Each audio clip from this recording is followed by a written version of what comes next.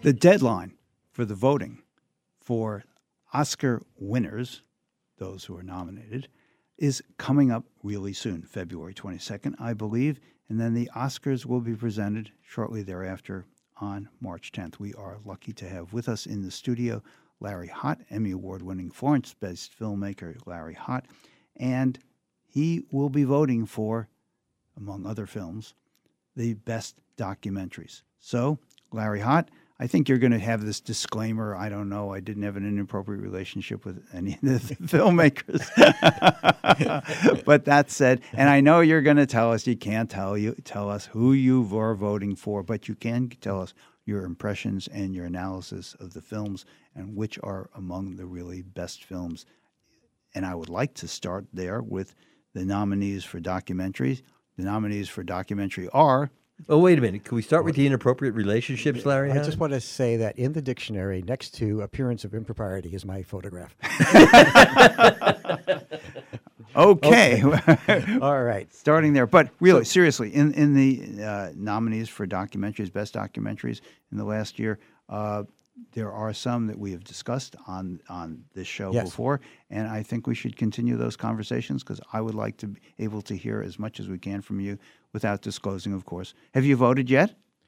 I have not voted yet because they don't even let you vote until they start. Okay. And it's very complicated, and the computer sends a message to you, and you have to go on and you put in your code, and then they take your fingerprints and your retina. They read your eyeballs. It's a global entry system.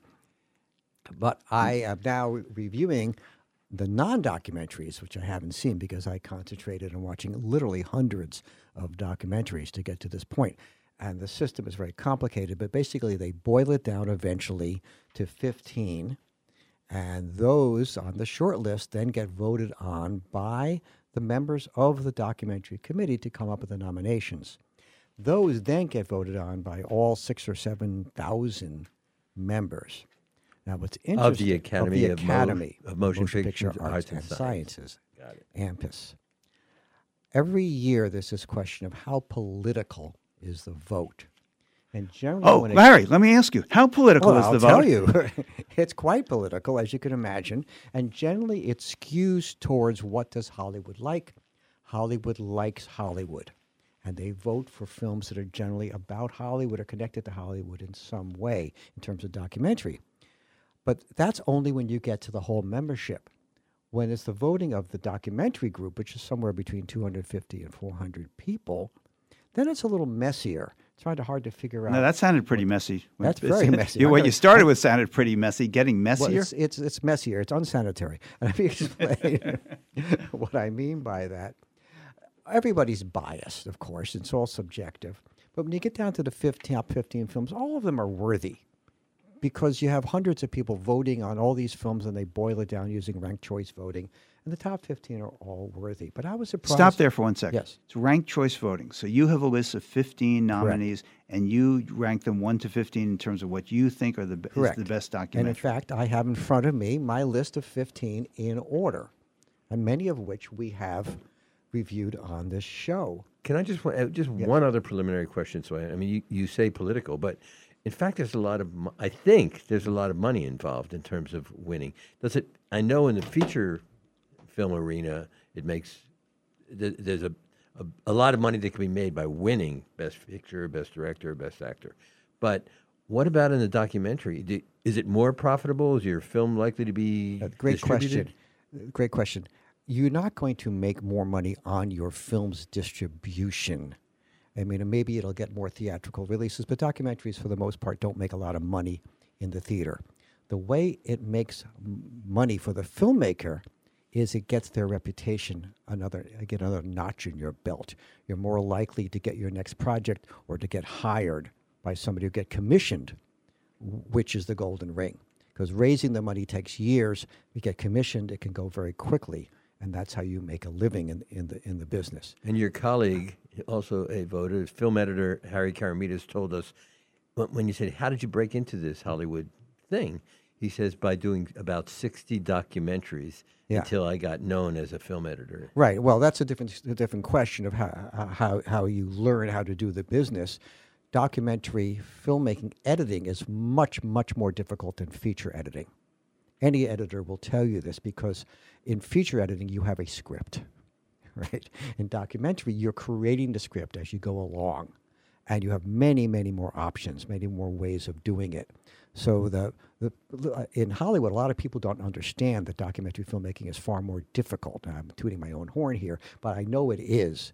Because you're making decision day after day, including what the sequence of film and you go back and reshoot. Sometimes you do that in feature making, but you're really shooting just a scene or two to get the dialogue right. It's rare that you go back and completely reorganize the film. You can take the salad of your documentary film and toss it in the air and come up with 10 different versions that could all work. It doesn't normally go that way in feature films, except for a film like Pulp Fiction, for example, which broke all the rules by putting things completely out of order. But still, each scene was edited to a script. So what happened this year with my top 15, and this is the first time this has happened in the 25 years I've been voting, or 30 years I've been voting, none of my top 5 made it into the top 5. My list of 15 is upside down. What I put at the bottom of that 15, the other voters put at the top. Right? Now, I'm saying they're all worthy. They're all good films. This is very subjective. So let me tell you what got nominated. Okay. And as you probably recognize, and any longtime listener of the show will know, that we didn't review any of the films that made it to the top 5 yet, because I didn't choose them as worthy of being reviewed. But they are now the nominees. And the nominees in the category of Best Documentary are drum roll. First one is Bobby Wine, the People's President. Bobby Wine ran for president of Uganda against a Trump-like character who is in office. It's very easy to identify with this film as you watch it. And it's mostly in whatever languages. Uganda has several languages, and some in English. That's why I don't have a clip of it now. So that's the first one in alphabetical order. The second one is The Eternal Memory, which is about a newscaster. It's this documentary, remember, and his wife. And the newscaster, very, very well known in Argentina, has dementia. And his wife is caring for him. And we have all this footage of this man as a newscaster going back 30 years and all the horrible politics of Argentina. And you see his decline, right? Very powerful film. Four Daughters. This is a film out of Yemen. I think we maybe did talk about this on the show. This is about a mother, 4 daughters, 2 of whom, the eldest, have gone off to live with ISIS, right? And it becomes a big case, big embarrassment to the Yemeni government. And the film is interesting because there's actors playing some of the people are playing themselves. There's a woman playing the mother, but the mother's in the background correcting the actress who's playing her. So it's a real mix of genres there. The fourth one is To Kill a Tiger. This is a film about a 13-year-old girl who is raped in a small Indian village, and her father and mother's attempt to get justice when the village just wants the 13-year-old girl to marry one of her rapists to make the whole thing go away. And the final film, and I think probably the most horrifying of these films, is 20 Days in Mariupol, which is about the 20 days that Mariupol in Ukraine was bombed at the beginning of the war, and what happened as the city and the people deteriorate. Right? They're all good films, but they're not the films that I voted for, and I will go into those films in a second. But what I think is going on here is that the members of the documentary division voted for films that they felt were the most important politically. Not in a timely way. Timely, not necessarily the best crafted films, the most powerful films, but what they thought were going to say something, make a statement. A political statement at a time when politics in these countries is fraught, and these films tell stories about how, given the political atmosphere of the country at the present time, why they matter. But it's also the politics here are fraught, and we are reflecting back at ourselves. We're looking at these films and saying, what about what's happening here that we can relate to? And you've reviewed all these films. I have seen all the. I haven't reviewed them all here, but you're I've right. seen all these films. Bobby Wine, the one that really stands out for me, is about an election and what happens when there's a repressive president in power who tries to put his enemies in jail. Which, if you have somebody who's going to be a dictator on day one, this is what would happen.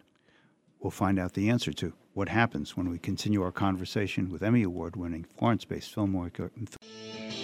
You're listening to Talk the Talk with Bill Newman and Buzz Eisenberg, WHMP. We continue our conversation with Florence-based Emmy Award-winning filmmaker Larry Hott. None of your top picks for the documentary are, in fact, the final selected. Yeah, it shows what I know. Well, No, but I would say, as I was saying, it's all so close. Out of the 15 on the short list, they're all worthy films. My choices were very different. The committees, after the votes were tallied, came up with 5 nominees. Okay, give us the 5 nominees, and if you can, what do Bobby you Wine, The People's President, about a Uganda election. The Eternal Memory, about a couple with a man is going through dementia. 4 Daughters, about 2 daughters out of 4 who join ISIS. To Kill the Tiger, about a 13-year-old girl who's at her parents' attempt to get justice. And 20 Days in Mariupol, about a Ukraine city that's bombed for 20 days in a row by the Russians at the beginning of the war. Okay, take a minute and tell us what you think of these films. You've already Well, told us you think they're I good think films. they're all great, but I don't think they were the best made films. Okay. Which is how I judge these films. And I think that's what you should be judging films on. So my top 5, and my most favorite film was American Symphony, which is about John Baptiste and his wife, and it's about his writing of a symphony to be performed at Carnegie Hall when he's also at the same time dealing with his wife's leukemia. I got to say, I watched it based on your recommendation, Larry Hott, and I thought it was a terrific film. I was really moved by it. It's beautifully made. It's produced and directed by Matthew Heineman, a wonderful young filmmaker, still in his 30s, who is known for a film called Cartel Land, his first film. And he just has a wonderful touch. The cinematographer is somebody I know very well, who I've worked with a lot, named Thor Thielo, who would communicate with me his disappointment about how this film could not have been. There is no justice, he said in his email. My second film was Stamped from the Beginning. By ex-Imbri, I'm blanking on his name, but yes. He's with the book of the same name. It's a beautifully made film about racism in America. It's in depth, it's smart, it's fast-paced, it's well organized, beautifully edited. It is Ron DeSantis' nightmare film. This is critical race theory in a film. Very clear and entertaining, and it should be shown in every classroom. Particularly, I think we should tie DeSantis down and pop his eyes open and make him watch this film. By the way, I read that book, as did Dan, and I found that the movie was just a whole lot more powerful because it wasn't as scholarly, it wasn't as thorough, but it was really It's a good lesson in how to take a scholarly work and make it approachable for everybody. Apollonia. We did review this film here. And you actually, Buzz, talked to me about what the meaning of Apollonia was. Apollonia is about a woman named Apollonia, whose family moves to Paris, and she is an artist, and is what the life of an artist is, trying to make it in the art world, going to the School of Beaux-Arts, and how does she deal with life? And it's really, I think any artist of any type can identify with this person who's so driven. Right, and it's a great portrait. The fourth one, I was actually kind of surprised at myself for liking this film so much. It's called Still, Michael J. Fox. Okay. And it is Michael J. Fox's biography as told through his films and television shows and what he's going through with Parkinson's disease. And it's sponsored by his own foundation. It's a beautifully made film, extremely entertaining, and I thought that this film would probably get nominated and probably win because it is the pure Hollywood film. Right? This is a film about Hollywood and a documentary about Hollywood. They love those kind of films. And it didn't get up to the nominations, although I think it's still a very popular film. Everybody I know who's seen this film is very affected by it. And of course, I know plenty of people who have Parkinson's. Michael J. Fox being outspoken about his battle with Parkinson Yeah, it's more than his. Really moving. It's more than just his battle. He's constantly falling down in the film. His face is bruised. You see how his family's dealing with it. He's so honest and raw.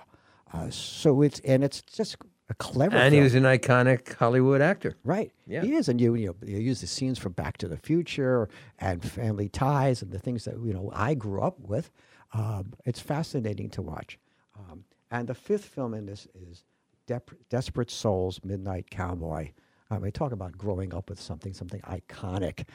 This is interviews with John Voight and the director of the film, and what was the cultural significance of Midnight Cowboy.